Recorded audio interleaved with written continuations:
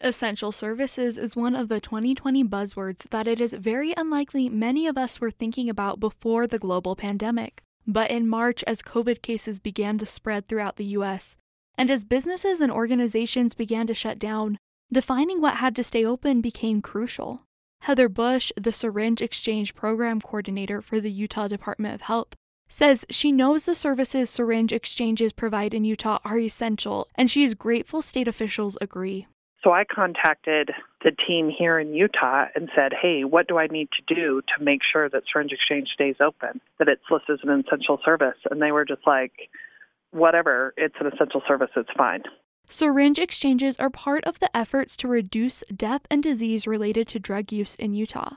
The philosophy behind efforts like these is the idea of harm reduction, that people do risky things whether or not they should, and this means reducing those risks is usually more effective in saving lives than simply expecting people to stop risky behavior. For the opioid epidemic, harm reduction looks like giving people clean needles in exchange for their used ones, or providing free naloxone, a drug that reduces overdoses. For COVID-19, it looks like wearing a mask, social distancing, and washing your hands. And so, even though the syringe exchange harm reduction services are essential, these have to be done right now within the pandemic-related harm reduction efforts. Even before there was even really talk of mask or mask mandates for the county, our providers started wearing masks, and we actually got some donations of disposable masks that they could then give to their clients. Other safety measures include many syringe exchange sites ending hepatitis C and HIV testing because this had to be done in close proximity, while other sites were able to switch to testing methods that allowed for distance.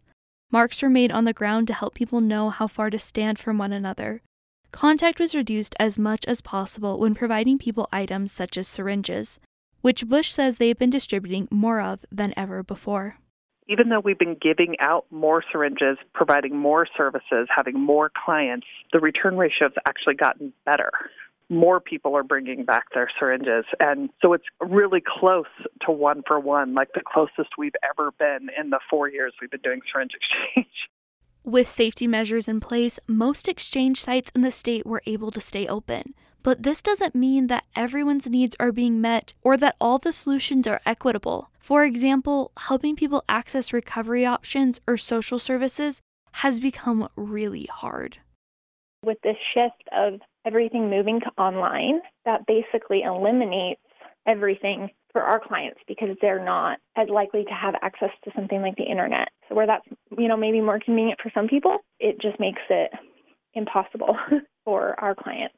And that's really frustrating. Like it's hard to see somebody who's super willing and wanting to receive some help and not being able to refer them anywhere.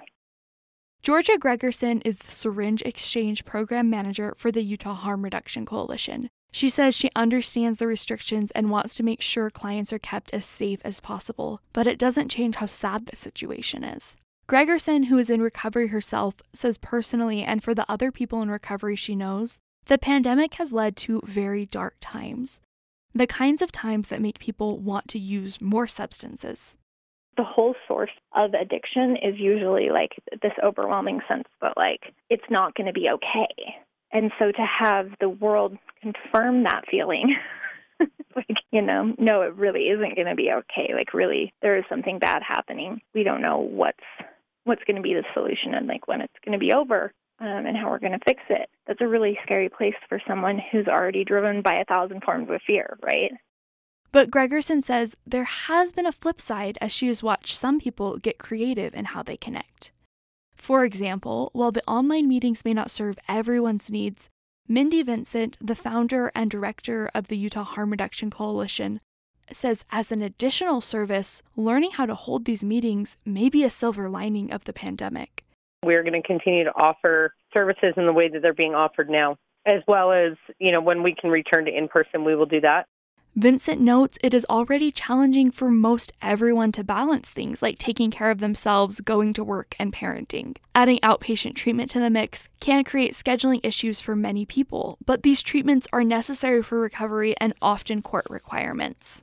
We have found, though, that through these modalities of treatment, like we're able to help ease some of those burdens, especially the scheduling burdens. We're finding a lot of people are actually more engaged because we're able to tailor it to them. Personally, Gregerson says not being able to fall back on seeing people in person has forced her to become intentional about reaching out to others regularly, something her sponsor has always wanted her to do. It has helped to know, like, that if I don't take ownership over communication and, like, if I don't really take ownership over my recovery, that there aren't those sort of, like, natural processes that I can fall back on that will do it for me. So I think it's actually, in a way, made my recovery stronger because I have to be more of an active participant in it. With Utah Public Radio, I'm Madeline Mortensen.